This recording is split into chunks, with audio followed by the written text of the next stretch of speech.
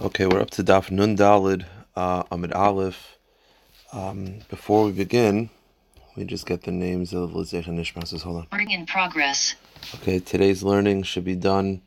Lizech and Nishmas, Gila Bashloim, Ablea Bas Ephraim, Yitzchak ben Chaim Alevi, Yaakov ben Tragafag Alevi, Sarlea Bas Shmuel Tzvi, Elchan ben Pesach, Dvariyach Bas Rabbi Yeshua, Nevav ben Baruch, and Refu Shalem Yehudis Bas Miriam. So we're up to Daf Nun Dalid, Amid Aleph. The last thing we said is Davar Acher, Nechsher du Yisrael al Shvi'is, V'lei Nechsher du al Shabbos is the second line. So what is this referring to? So just to review, we had a machlokes between Rav Meir and Rav Yehuda, whether if we penalize you for doing something b'mezid, do we also penalize you for doing something b'shoigeg? There were constant contradictions, and what we settled down to the argument, that we settled down to the thought was like this. According to Rav Meir, on the Rabbanans, we are geyser, shoigeg atu mezid, and therefore, let's say by example of hezek shenu nikar, where we penalize you because that's a derabanan, right? Because hezek shenu nikar losh me hezek, so the whole thing is a derabanan. So our mayor would penalize by shogeg and mezid.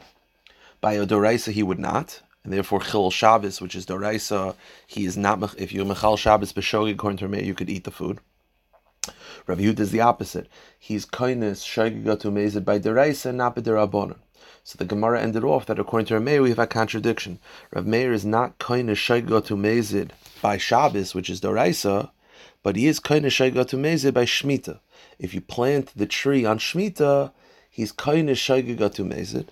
So if you plant the tree on Shemitah b'shogeg, you can't. You have to uproot it. So what's the difference? So the first answer the Gemara gave yesterday, and we'll start with the second answer. The first answer the Gemara gave was Mainin Yisrael l'Shmita ve'Mainin l'Shabbos, meaning the reason why. Well, again, what's the contradiction? If I plant a tree during Shabbos, on Shabbos, I'm allowed to keep the tree going, but if I plant the tree on Shemitah, I'm not allowed to. What's the difference? The Gemara says because there's laws of Orla. The first 3 years you can't eat it, and Neteravai, the fourth year you're allowed to. People always kept track of when the tree was planted. So because people know when the tree was planted, at least what year the tree was planted, not the day, but what year the tree is planted, people will know that this was planted during Shemitah, right? Because 4 years later, people start eating it, and they'll be like, oh, why are you allowed to eat this? It's fourth year. Oh, it's fourth year. Neteravai, you're allowed to eat in Yerushalayim. Oh, that means it was planted 4 years ago, which is during Shemitah. So because people always track back when it was planted, and people will trace back that it was planted on Shemitah, it's going to lead to people being lenient and think you could plant during Shemitah. Meaning because the Aver will still be in people's minds, we have to be strict. Shabbos, where if you plant the tree on Shabbos, a random Saturday, people are not going to remember that years from the line. How are they going to remember that years down? Okay, that was the first answer. Davar Acher, the top line, Nechsher du Yisrael al Shemitah. Another answer, that the reason why Rav Meir was strict by Shemitah, V'lei Nechsher du al Shabbosos, is because Klal Yisrael at that time were more lenient with Shemitah, and therefore he had to be strict. As opposed to Shabbos, where he didn't have to be strict. So, my Davar Acher, what is the explanation? Why do you need a second pshat? I mean, what was the problem with the first pshat by saying that people will trace back it being planted to Shemitah and not trace back it being planted to Shabbos? So the Gemara says, "V'chi tema Shabbos nami zimnin mikla lo yom lamed b'Shabbos." The Gemara says, I'll tell you why it's not perfect. The first pshat is not perfect. I'll tell you why.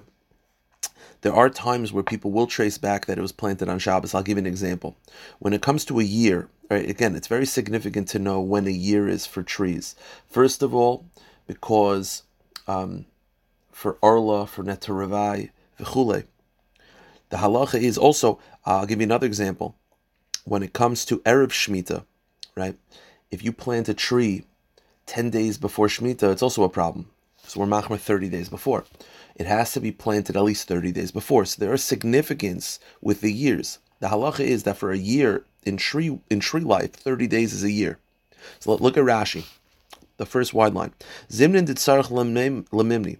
I'll tell you outside, we'll see it inside. There are times, right? The whole point was Shabbos were more lenient because you never trace back that it was planted on Shabbos, because why would it ever be relevant? You care what year it's planted, not what day. The answer is there are some times where you do care. I'll give you an example. What if you planted it 30 days before Shemitah? The halacha is that it's fine to be kept. as opposed to within 30 days of Shemitah, then it's a problem. That in that case specifically, what if Shabbos is the 30th day before Shemitah? Then people will trace back that it was planted on Shabbos, right? People will be like, oh, why you let it eat from that tree? I thought it was planted on Shemitah. You'd be like, no, it was planted before. How long before? 30 days. You look at the calendar, but wait, 30 days before that year was Shabbos. The 30th day before Shemitah, that year was Shabbos. So that's an example of people tracing it back. So hence the Gemara gives another answer that the reason why you could be more strict with Shemitah and lenient with Shabbos is not just because of the tracing back, because there are scenarios where you do trace it back what day of the week, and that is if Shabbos is 30 days before Shemitah. So then that case, Rashi says, there are times where you do count and trace it back to Shabbos. Tanya, Hanoita Erev Shvius Lamed Yom Lefnei Rosh Hashanah also Leishana. The halacha is that if you plant a tree 30 days before Shemitah, it's considered a separate year. Or Arla de Shleishim Yom Mishana Chashum Mishana. Meaning that not only is that tree not considered planted on Shemitah, Shemitah is year 2 for Arla purposes. So the 30 days is year 1. Shemitah is the second year, and then only 1 year later, Arla is done. So that's a scenario where you have to know what day, because people are going to see you eating 2 years and 30 days after the tree is planted. They're going to see you eating fruit, and they're going to say, wait, it's Arla. We're within 3 years. And you say, no, it's 2 years and 30 days. The 30 days is counted as a year. They'll say, well, what? They'll look at the calendar, and that year, the 30 days was Shabbos. So because it's possible to trace it back to Shabbos, you need another distinction between Shabbos and Shemitah, and on that is, Nechisu Yisrael el Shmiyas, V'lo Nechdu el Shabbos, that Shemitah in people's mind is more lenient, and therefore they had to be strict. Okay. Tashma davar acher. Go back to the Gemara. Nechshedu Yisrael Ashvis leNechshedu al Shabbos. So that explains that answer. Now we have another contradiction in Rabbi Yehuda, which I read the Brisa fairly quickly yesterday, but now we have to analyze it. We talked about if you plant a tree on Shabbos and in Shemitah. We were focusing on Rav Meir's contradiction. The Rav Meir said on Shabbos, whether it's shogig or mazid, or shogig is fine, mazid is not fine. But on Shemitah, both shogig and mazid is a problem. That was Rav Meir's contradiction. But let me read you Rav Yehuda. Rav Yehuda says, B'shviyis, when it comes to Shemitah, B'shogig yikai, mazid yeker. On shogig it's fine, mazid it's not fine. Distinction between shogig and mazid. Shabbos, bein b'shogig mazid yeker. Shabbos, it's always a problem. Because Rav Yehuda, if you remember, is consistent that he's always strict when it comes to the doraisas. He's strict by shogig and mazid. So how come Shemitah, which is also doraisa, he's lenient by shogig? Shabbos, shogig and mazid is a problem. Shemitah, mazid is a problem. Shogig is fine. What's the difference? They're both doraisas. So the Gemara says, Rav Yehuda, Rav Yehuda like Kasha. There's no problem in Rav Yehuda. Why? Ba'asa Rav Yehuda chamir lushviyis. Rav Yehuda generally is strict by doraisa. So how come Rav Yehuda is lenient by Shemitah shogig? The answer is in Rabbi Yehuda's location, they were super strict by Shemitah, and therefore there was no need to be strict on his own. People were naturally strict, there was no need to make a fence. So generally Rabbi Yehuda is strict by doraisas, that he'll treat shogig and mazid in the same, that will penalize, but not when it comes to Shemitah, because in Rabbi Yehuda's location they were very strict. And I'll prove to you that in Rabbi Yehuda's location they were very strict, because there was an argument broke out between two people, and they both wanted to insult each other. Hahuda Amerle l'chavere dayer by dayerta. One person wanted to insult the other one. He said, "Convert the son of a convert." That was his dig. So the other person responded, "At least I don't eat shmita like you." And that was like a big insult, because in Rabbi Yehuda's location they were super strict with shmita. For him to say, "At least you eat the fruit of shmita that's forbidden," that was a big insult. So you see that in Rabbi Yehuda's location they're very strict. Now, from here until basically till the end of the Amid, it's going to be the same permutation, same kasha over and over again, same answer basically over. Let me say it outside, we'll see it inside. We said that Rav Meir is strict by the Rabbanans. So if you are mechalel, if you do an issa d'Rabbanan b'mezid, we penalize you. B'shogig, we also penalize you. The problem we're going to have are 5 or 6 examples of a person who made a mistake on a d'Rabbanan b'shogig, and we don't penalize you. So according to Rav Meir, I thought we treat shogig as mazid. And the same answer is that when does Rav Yehuda or Meir penalize you by b'shogig? When you're doing something wrong, or you do an avera. But there are times where a person is trying to do the right thing. I'll give you an example. A person brings a vessel to the mikvah on Shabbos, not realizing that it's Shabbos, and not realizing you're not allowed to do that. B'shogig. The halacha is, it's fine. But wait a minute. If you did it on purpose, that's an Issa Derabanan, we should penalize you, right? Bringing Kalim to the mikvah on Shabbos is an Issa Derabanan, it looks like you're fixing. We should penalize you. But Mezid, we penalize you. How come Shogeg we don't? I thought Rav Meir always treats Shogeg and Mezid the same regarding the Derabanans.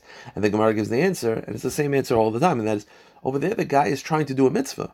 Meaning, we're talking about Rav Meir is strict when it comes to like, you rabbinically or contaminate someone's fruit accidentally. Okay, yeah, he'll be strict because you be more careful. Over here, the guy's trying to do a mitzvah. He's trying to bring Kalim to the mikvah, which is inherently a good thing. It happens to be, it's Shabbos, so he shouldn't. But at least his intention is in the right place. When your intention is in the right place and you're trying to do the right thing, we're not going to penalize you when it's b'shogeg. That's the basic theme. So let's see this inside. Tashema. Okay. Achal truma tmeya. The halacha is that if a non-kayan eats truma, he has to replace it. So, achal truma tmeya. I eat tamei truma, which by the way has no market value at all. Mishalim chulin taharin. I have to pay back. Not only do I have to pay back non-truma, I have to pay back regular food that's tahar, which the Gemara is going to ask in a moment. If I ate truma that's tamei, why can't I give at least tamei chulin? Right? You can't give back truma that's tamei because that has no kain can't eat that. But I ate truma that was tamei. Not only do I have to give back chulin, I have to give back chulin that's tahar. Okay. Shilim chulin tamayim. Let's say instead of giving back good chulin, I give back tamei chulin, which at least Yisraelim could eat, but non-Kohanim. Or a Kohen could eat it when he himself is tamei, but he can't eat it when he's tahar. Mahu, it's the halacha. So I ate truma that was tamei, and I returned chulin that was tamei, which is at least better. I ate super bad. I returned bad. The halacha is Amar Sumchas Mishum Rameir. Rameir says b'shogeg tashlum of tashlumin. If you did it accidentally, it's fine. If you returned tamei chulin accidentally, it's fine. Mezid ain't tashlum, but if you did it on purpose, no good. The Chum say, the Chum say, no, either way it's fine. Even if you did it on purpose, it's fine. Even if you did it on purpose, it's considered a payment, but as a penalty, if you did it on purpose, you have to give him again another chulin tahar. So according to the Rabbanan, if you give him chulin tameim, you fulfilled your obligation, but as a penalty, you have to give him more chulin that's tahar. So let's analyze Rameir's opinion. I ate truma that was tamei. I return chulin that's tamei. If I did it b'shogeg, it's fine. But if I did it mezid, no good.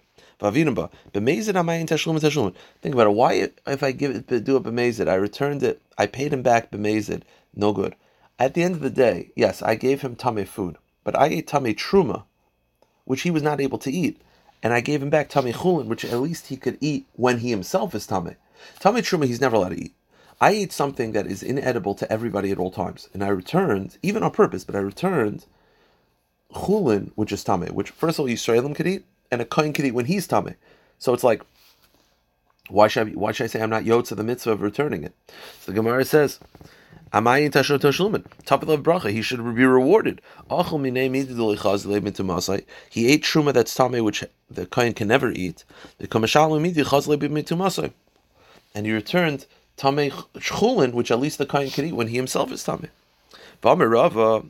So Rava quotes Kedi, who's a Rav, and he says, you're right. There are words missing in the Brisa. This is what the Brisa means to say. If you eat tamei truma, mishalim kol dehu, you could return anything. Anything could be yotze the mitzvah. Mishalim kol dehu.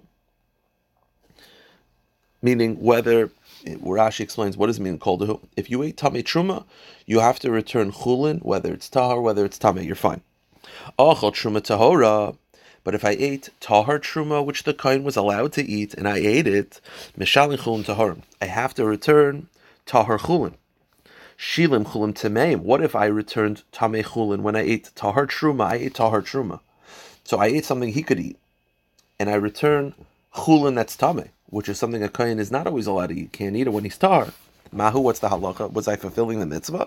Sumach chasamer Shemar Meir says, b'shogeg tashlum of tashlumin. If you did it accidentally, it's fine. B'mezid, if you did it on purpose, ain't tashlum tashlumin. If you did it on purpose, no good. The Chum say echad zeh tashlum tashlumin. The chayzim misham chulun tahar. The Chum say no. Either way, you're yotze the mitzvah, but we penalize you that in addition you should give chulun tahar. But let's analyze our Meir. Rameir says, I ate tahar truma, and I returned tamei chulin.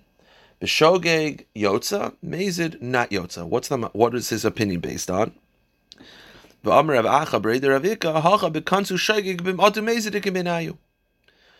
question over here is whether you're koine shayga to mezid. Meaning, really, according to Rav Meir,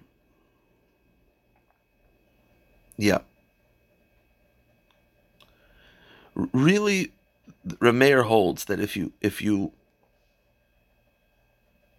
way Rashi explains it's like this. According to Rav Meir, I ate tahar chulin, tahar truma.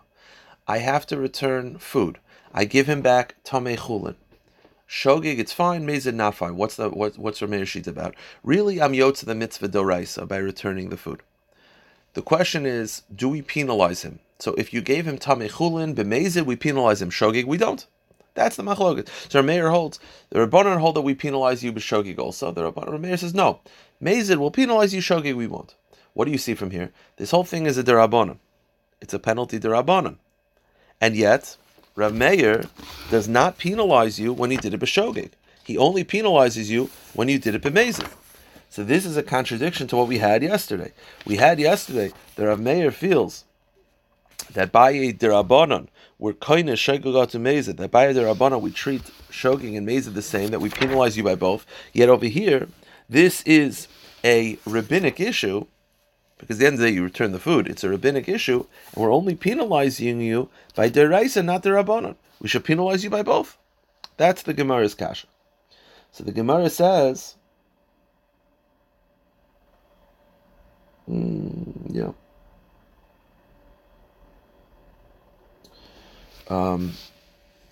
So again, the kasha is, according to Rav Meir, if this is a penalty derabanan, that's why you're not yotza when you did it b'mezid, you should also not be yotza when you did it b'shogeg, because we penalize you under rabbanans koine shogeg to mezid.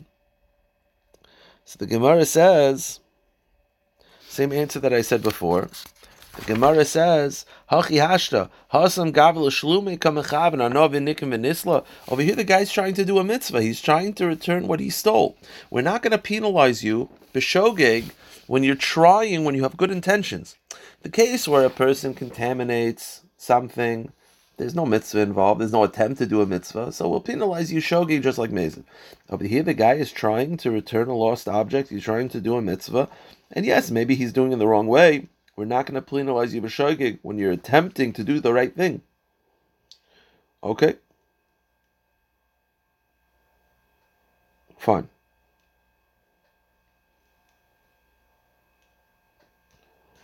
Okay. Fine.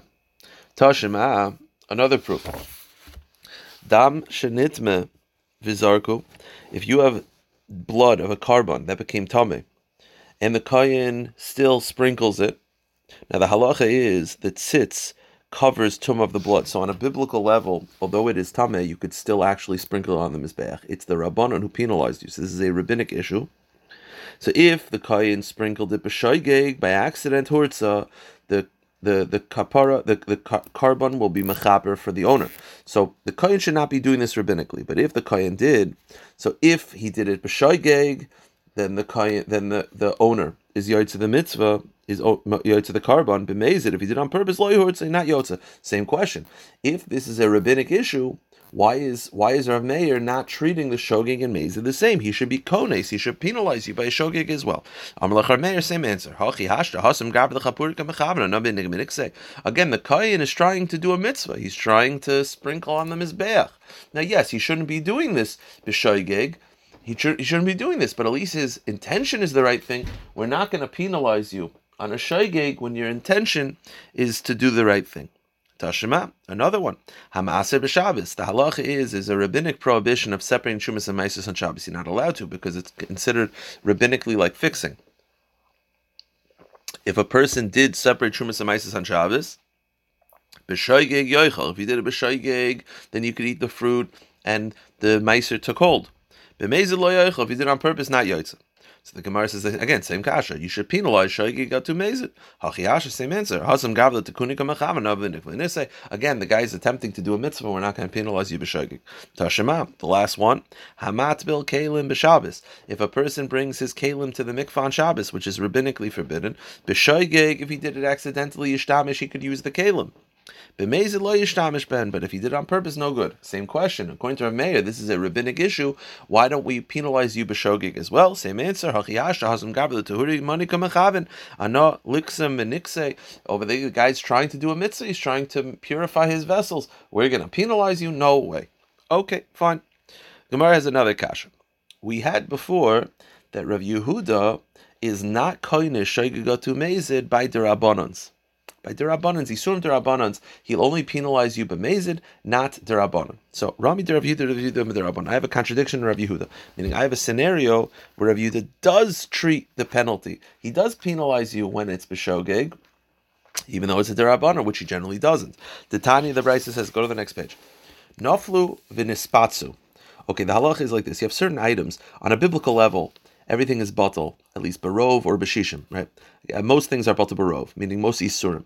If you have a walnut that was avodah zarah, someone bowed down to a walnut, I don't know, and then it got mixed in with 5 other walnuts. On a biblical level, it's batal.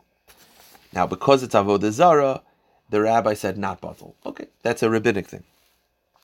Milk and meat, batal. There are certain types of steaks that are very, very chashiv, right? You have a big, big steak that gets mixed in with a big non-kosher steak, a chashiv steak, a ribeye that gets mixed in with kosher steaks. On a biblical level, batal barov.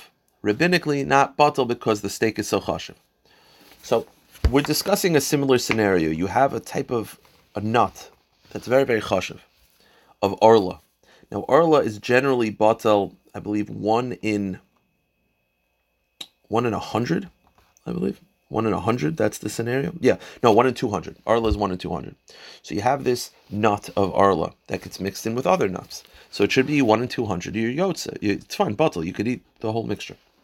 But these nuts are very, very chashiv. They're called a geize perach. They were super, super expensive. So the rabbi said not batal at all. When they're intact and chashiv, they're not batal. It falls in, this walnut, this nut of Arla falls into 1 in 300. Biblically batal, rabbinically not batal. So here's what I want to do. I want to be clever. Here's what I'm going to do. I'm going to mash them all up. Once they're mashed up, they lose its chashivas, right? It's only chashiv when it's intact. Once it's mashed up, it should be batal. The truth is, on a biblical level, that works. But the rabbi said you're not allowed to do that. That's called ein mevatlinis l'chachila. It's like, why can't I take a little bit of milk and mix it into 100 times meat, right? 1 in 60, it's batal. I'll just put a little bit in. The halacha is, rabbinically, you're not allowed to do that because you're causing the mixture to become nullified, which you're not allowed to do. So the person did that in this case. So he had the Arla walnut mixed in with the other walnuts, and rabbinically it's not batal, but then he chopped them up. So the halacha is, naflu v'nispatsu, this nut fell into kosher nuts 1 in 300. So it's really biblically it's batal. But as long as it's intact, it's not batal. So you wanted to mash them up. The halach is you're not allowed to do that. But let's say you did. Whether you mash it up b'shogeg, mash it up b'mezid, no good. The rabbis penalize you. Divra Meir. Makes sense. The Rabbi Meir is consistent that he's penalized you b'shogeg. Rav Yehuda, who generally does not penalize, Rav Meir v'Rav Yehuda. Rav Meir and Rav Yehuda agree on this one. Meaning, Rav Yehuda, who normally does not penalize you when it's b'shogeg d'Rabbanan, over here does. Rav Yossi, Rav Shimon, Omer b'shogig yalu mezid yalu. Rav Yossi and Shimon say no. There's a distinction between shogig and mezid. If it's shogig, it's fine. Mezid not fine. But what do you see? You see over here, over here midoraisa chabetrei batal. Over here on a biblical level, it's batal. The whole thing that walnuts that are very chashav and not batal is rabbinic. This whole thing is a rabbinic issue, and you chopped it up and broke a rabbinic prohibition. So said Rav Yehuda, whether you did it b'shogig or b'mezid, no good. We're penalizing you. But wait a minute, this whole thing is only derabanan. I thought Rav Yehuda is not koine shogeg to mezid on derabanan. I thought he's lenient on shogigs of a derabanan. So the Gemara says, Rabbanu de Gazer kakanis Rav Yehuda. So the Gemara answers, Hasam haynu time de Rav Yehuda. Over there it's different. Mishum da asil arume. Over here, because it's very easy for people to play games. Meaning, In general, Rabbi Yehuda does not penalize shogigs, but I guess in the case of mixing with foods, people were taking advantage, and people were just mixing it up and matching it up, and saying, oh, and they were doing it on purpose, and they say, oh, it's usher, Rabbi Yehuda say, I'll penalize you on mazid. They were like, oh, it was shogig, and he's like, all right. So because people were taking advantage, in this case specifically, Rabbi Yehuda was more strict than in general shogigs. Generally, shogig of a derabanan, Rabbi Yehuda was lenient, where there's no concern of people playing games. See, a guy touches he's touched a dead body, and then he touches someone's fruit accidentally, bangs into it. He doesn't gain anything from that. There was no concern. Rabbi Yehuda didn't penalize you. Over here, you're mashing it up so that you could eat the entire mixture. There's a incentive for you to play games, to do it on purpose and claim it's shogeg, and because of that, Rabbi Yehuda was strict in this circumstance. Okay, now one last point until we're up to the Mishnah. Rami de Rav Yossi de Rav Yossi. We have a contradiction in Rav Yossi. We just got finished saying that when it comes to this Issa de Rabbanan, of the mashing up the walnuts of Arla, Rav Yossi was lenient b'shogeg, strict b'mezid. I have a contradiction in Rav Yossi. The Tanan, the Mishnah says, Netiyah shel Arla v'shel klaya kerem shenesava b'netiyas acheris. Again, Arla, if it gets mixed in with other non-Arla, it's nullified 1 in 200. Now here's the example. Generally, a mixture is you have like a bucket, and all the nuts are mixed in together. Over here, what you did is you planted one sapling of Arla within a large patch of non-Arla. So it's sort of like mixed in together on the ground. The halacha is that the second you pluck it, it's nullified. So the same way before you're not allowed to mash up the nuts rabbinically because you're sort of forcing it to be nullified, you're not allowed to pluck the Arla or pluck the other ones because that's when the nullification happens. See, when walnuts are intact, the nullification happens when they're mashed up, or when they're mixed together, mashed up in that case. Over here, the nullification happens when you pluck the sapling. So the halacha is, you have this one Arla amongst other Arlas, hareza lo yilakit. You're not allowed to pluck it. Ve'im likit, and if you did, yalu bechem asayim. As long as it's 1 in 200, it's fine. As long as there were 200 saplings there. So if you have 200 kosher saplings and one Arla sapling, it's only nullified when you pluck it. So you're not allowed to pluck it because that caused the nullification. You're not allowed to do that on purpose. If you did it, it's nullified. But you can't specifically pluck it because that's causing nullification to happen. Rav Yossi Omer, Rav Yossi says even if you intended, it's fine. Now here's weird. We just got finished saying with the mashing up of the nuts, the Rav Yossi said if you did it on purpose, we penalize you. We're penalizing you if you did it on purpose. Over here, you pluck it on purpose, which is nullifying it, and he's fine. So why over here in this case with the saplings, when you're doing it on purpose, we don't penalize you, but mashing up the walnuts, which is also on purpose, we do penalize you? What's the difference? So the answer is the answer is planting one sapling in your backyard. Generally, people don't do. It's a very uncommon occurrence because you're osering your entire field because of one sapling. It's not commonly done. Therefore, Rav Yossi didn't penalize you even on purpose. It was so rare. But when it comes to a mixture and you mush up the mixture, that could happen all the time. And therefore, Rav Yossi did penalize you when it was done b'mezid.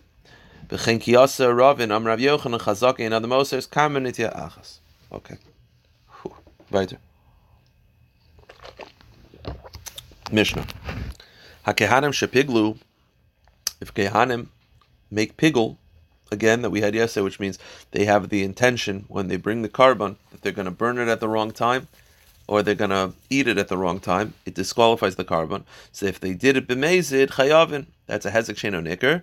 If they did it on purpose, they have to pay for the animal. Tan Rabbanan, hayisa ima b'taharis.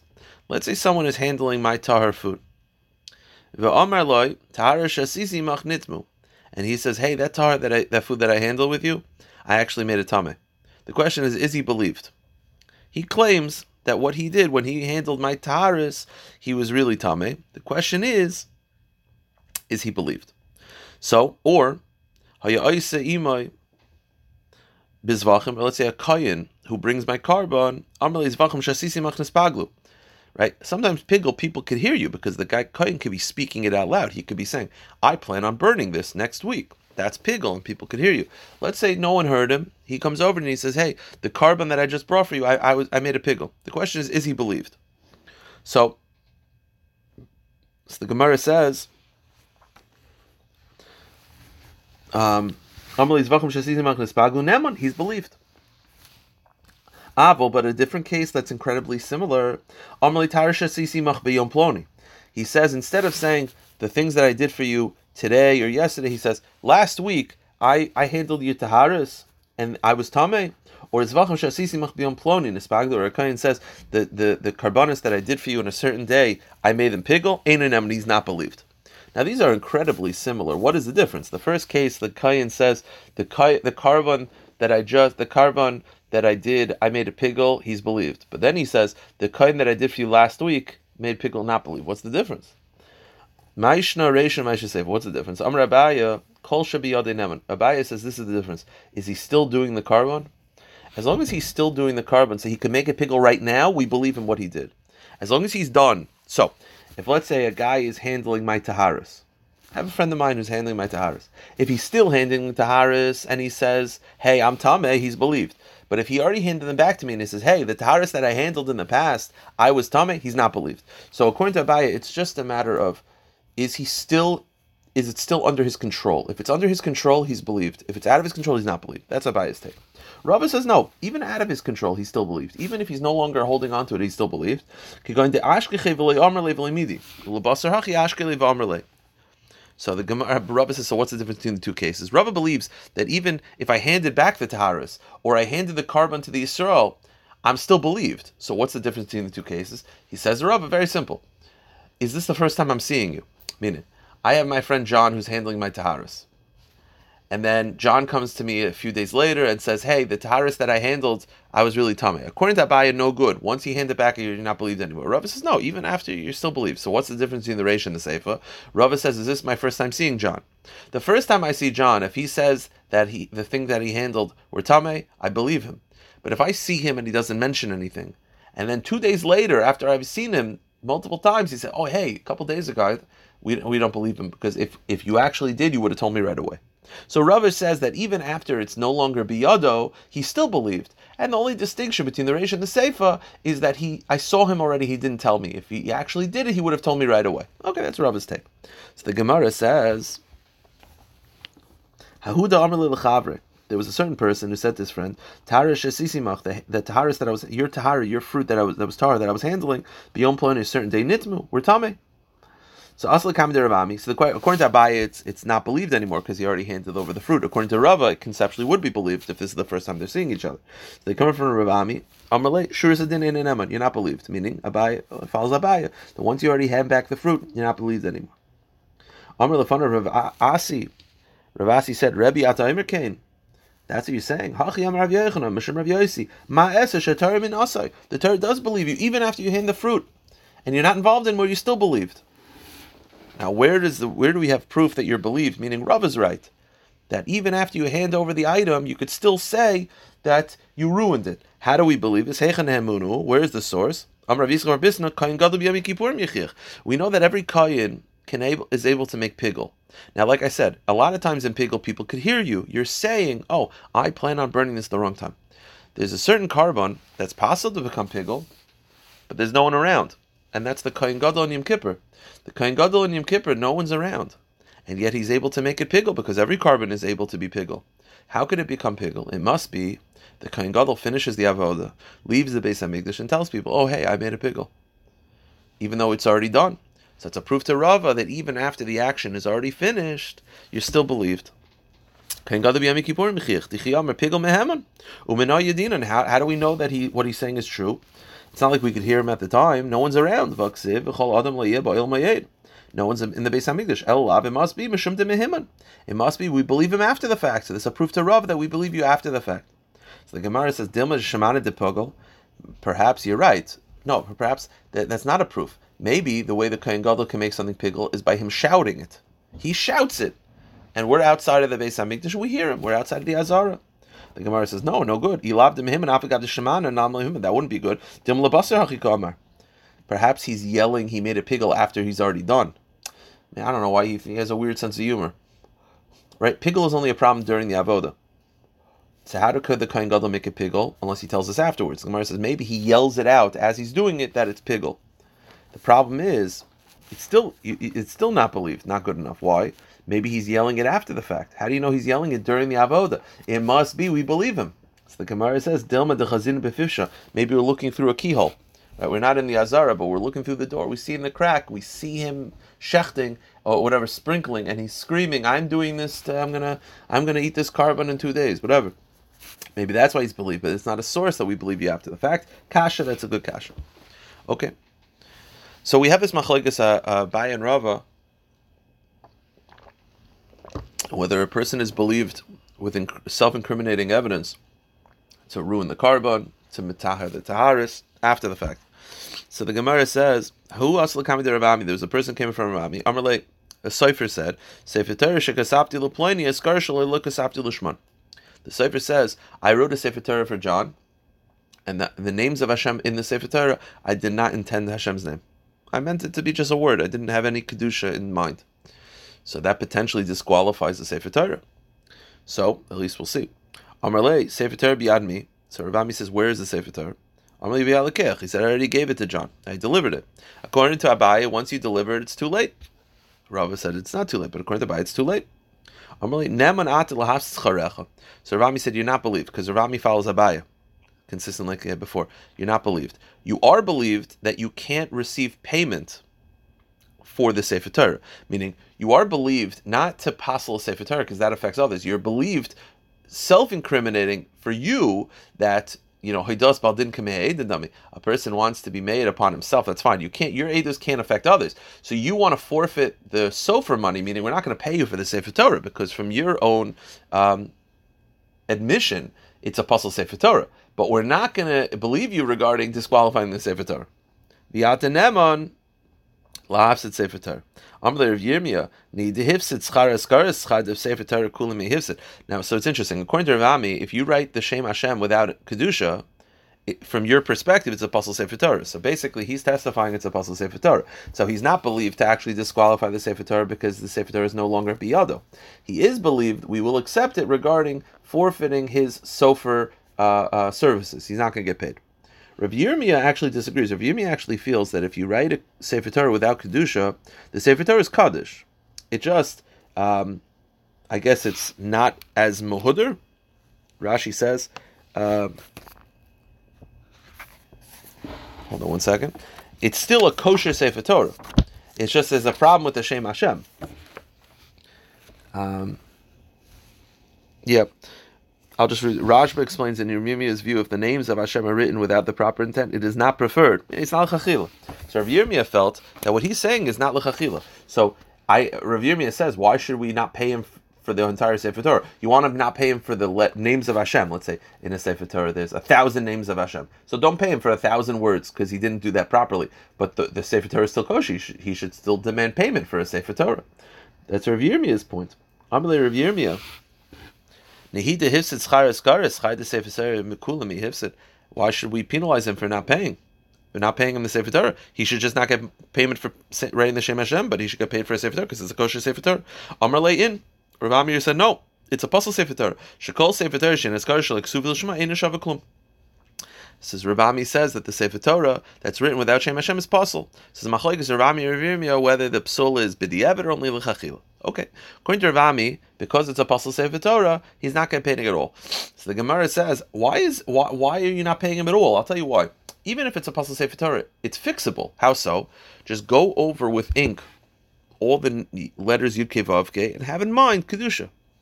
Like Rav Ami implies, you have to throw out the whole Sefer Torah and restart. Why? Just take letters, take ink, and just rewrite over Yud Kei Vav Kei a second time with kedusha. V'lavar like kumis v'liktashay. So why is he not offering that as a solution? So the Gemara says, Neima deloik Rav Yehuda. It must be that Rav Ami does not follow Rav Yehuda. The fact that he's not offering that as a solution of just rewriting on top of it an added layer of ink of the Shem Hashem with Kedusha, the fact that he's not offering that, it must be he does not follow Rav Yehuda. D'Tanan. Hareisha yitzarech liktav es Hashem. The Mishnah says like this. Let's say you're up to the Shem Hashem. You're supposed to write Yud Kei Vav Kei. V'neschavin lichtav Yehuda. But you actually intended to write Yehuda. So you had no Kedushas Hashem. But v'tov v'lihita b'dalsi. You intended to write Yehuda, which was not the right word. And you wrote Yehuda without a dalid. You wrote Yud Kei Vav Kei. So you wrote the right word with the wrong intention. Mavril of Kulmis Mekachi to review. The review that says it's a kosher Sefer Torah, but here's what you do. You just write over Yud Kei Vav Kei on top, and then it's kosher. So you don't have to rewrite the entire Sefer Torah. Chum say no, that's not preferred. So the fact that Rav Ami is not offering that as a solution, it must be he follows the Chum and not Rav Yehuda. So the Gemara says no. Afilu Tema Rav Yehuda. No, could be Rav Ami follows Rav Yehuda, that's a fine solution to just take ink and rewrite Yud Kei Vav Kei on top. But Ad can look Rav Yehuda l'bechada asgar. Rav Yehuda will only be lenient with doing that every once in a while. Aval to kula Sefer Torah loy, but to do that for every Shem Hashem in a Sefer Torah, no. Why? It'll make the Sefer Torah look very strange. Every once in a while, that's one thing. But even Rav Yehuda would not be okay with, if you have every Shem Hashem in the Sefer Torah written without Kedusha, even Rav Yehuda would say you got to redo it, because you got to redo all the Shem Hashems. To write on top of it, every single one will make the Sefer Torah look spotted. It'll make it look very strange. All right, let's just finish up. So we said before that if a person claims the Sefer Torah was written without Kedushas Hashem, he's forfeiting his sofer money, but it's a kosher Sefer Torah because it's not biyada. Who also the Ravo? There's a person came from Ravo. Amr Le Sefer Torah shekasaf l'plain. He says the Sefer Torah that I wrote for so and so, Givil l'shaloi loy abdul shma. I did not tan the parchment for the Kedusha Sefer Torah, which, as we'll see in a moment, it disqualifies the Sefer Torah potentially. So Amr Le Ravo says Sefer Torah b'yami. Where's the Sefer Torah? Amr Le b'yakech. I already delivered it. So Amr Le mitoich shatanem elahafsis charecha atanem elahafsis Sefer Torah. I guess Ravo feels that he follows Rava, and he says you're believed to passel the Sefer Torah, and he says mitoch shatanem lahas charecha, because you're believed to forfeit your wages because we're not paying you because it's a disqualified Sefer Torah from your perspective. Adanem lahas Sefer Torah, you're also neman to passel Sefer Torah, although it's no longer in your possession. The Sefer Torah is passel. Now, what's the difference between these two? They're both very similar. They're both telling you the Sefer Torah is passel. Rav Ami's case, he comes in and he says, I wrote the Sefer Torah without Shem Hashem. We said, okay, the Sefer Torah is not passel, but you lost your forfeit. We don't believe you regarding disqualifying for Sefer Torah, but you forfeited your wages. Ravo's guy comes in and he says, I did not tan the Sefer Torah parchment properly, so the Sefer Torah is passel. So they said, okay, you lost your wages and the Sefer Torah is passel. Why is it that by Ravo, seemingly Ravo and Ravami both agree, like Abaya, that once it's out of your possession, you're not believed anymore. We don't trust you because we think maybe you're trying to mess the guy over, whatever. You're trying to be vindictive. So how come in Ravo's case he's believed to passel Sefer Torah and Ravami not? So the Gemara says, I'll tell you why. Hasam iklamem atayb de Rav Yirmiyah. Hacha. Kivan de kamafsid kuli igre v'ase amar ema kushta kamer. Gemara says, I'll tell you like this. It's very simple. Why is it that Abaya holds that once it's not in your domain, you're not believed anymore? Because the answer is, you might have ulterior motives. It's no longer in your possession. Maybe you don't like the guy, so you're trying to passel the Sefer Torah. We don't believe you. In the case of Rav Ami, the Sefer is saying that the letters, the Shemus were written without Kedusha. According to Rav Yirmiyah, it's still a kosher Sefer Torah. Again, maybe we don't pass like Rav Yirmiyah, but perhaps the Sofer thought we pass like Rav Yirmiyah, so he thought that even if they penalize him financially, he's still going to get paid. Let's say a Sofer gets paid $50,000, so it's still a kosher Sefer Torah. He just didn't write the Shem Hashem properly, so they'll still pay me $45,000. I'll still get the bulk of my money. I'll lie and say that it's possible, because I'm not actually disqualifying the whole Sefer Torah. I'm just saying that the Shem is Hashem, it's not l'chachila. I'll still get paid. That's what he thought. Rav Ami felt that if you wrote the Shem without Kedusha, Taka passes the Sefer Torah. But maybe the Sofer thought Rav Yirmiyah was right, so he didn't actually think he was passing the Sefer Torah. So maybe he doesn't actually mean, so maybe he's lying. And because why would, if, to lose out $50,000, he's probably telling the truth. The answer is he doesn't think he's losing that much money. So we don't believe him. But in the case over here where he said that the Sefer Torah, the parchment was not tanned properly, he knows that he's forfeiting all his money by saying this. Perhaps the fact that he's saying this, he actually has the right intention, and he knows he's losing so much money. See, that by the Kedushas Shemus, he might think that it's still a kosher Sefer Torah, he's not going to lose all his money, so maybe he's not believed. Over here, he knows what he's doing. He knows he's losing all his money, and the fact that he's saying it, maybe that's a proof that he's believed. Kamash V'la, no, we don't believe when it's not biyada. I will stop here. I'm going to New Hampshire from now until Bez Hashem next Wednesday, the 19th, so all Zoom will be over, all DAF will be over Zoom, but I'll try to keep it consistently each day. Look for the group for updates.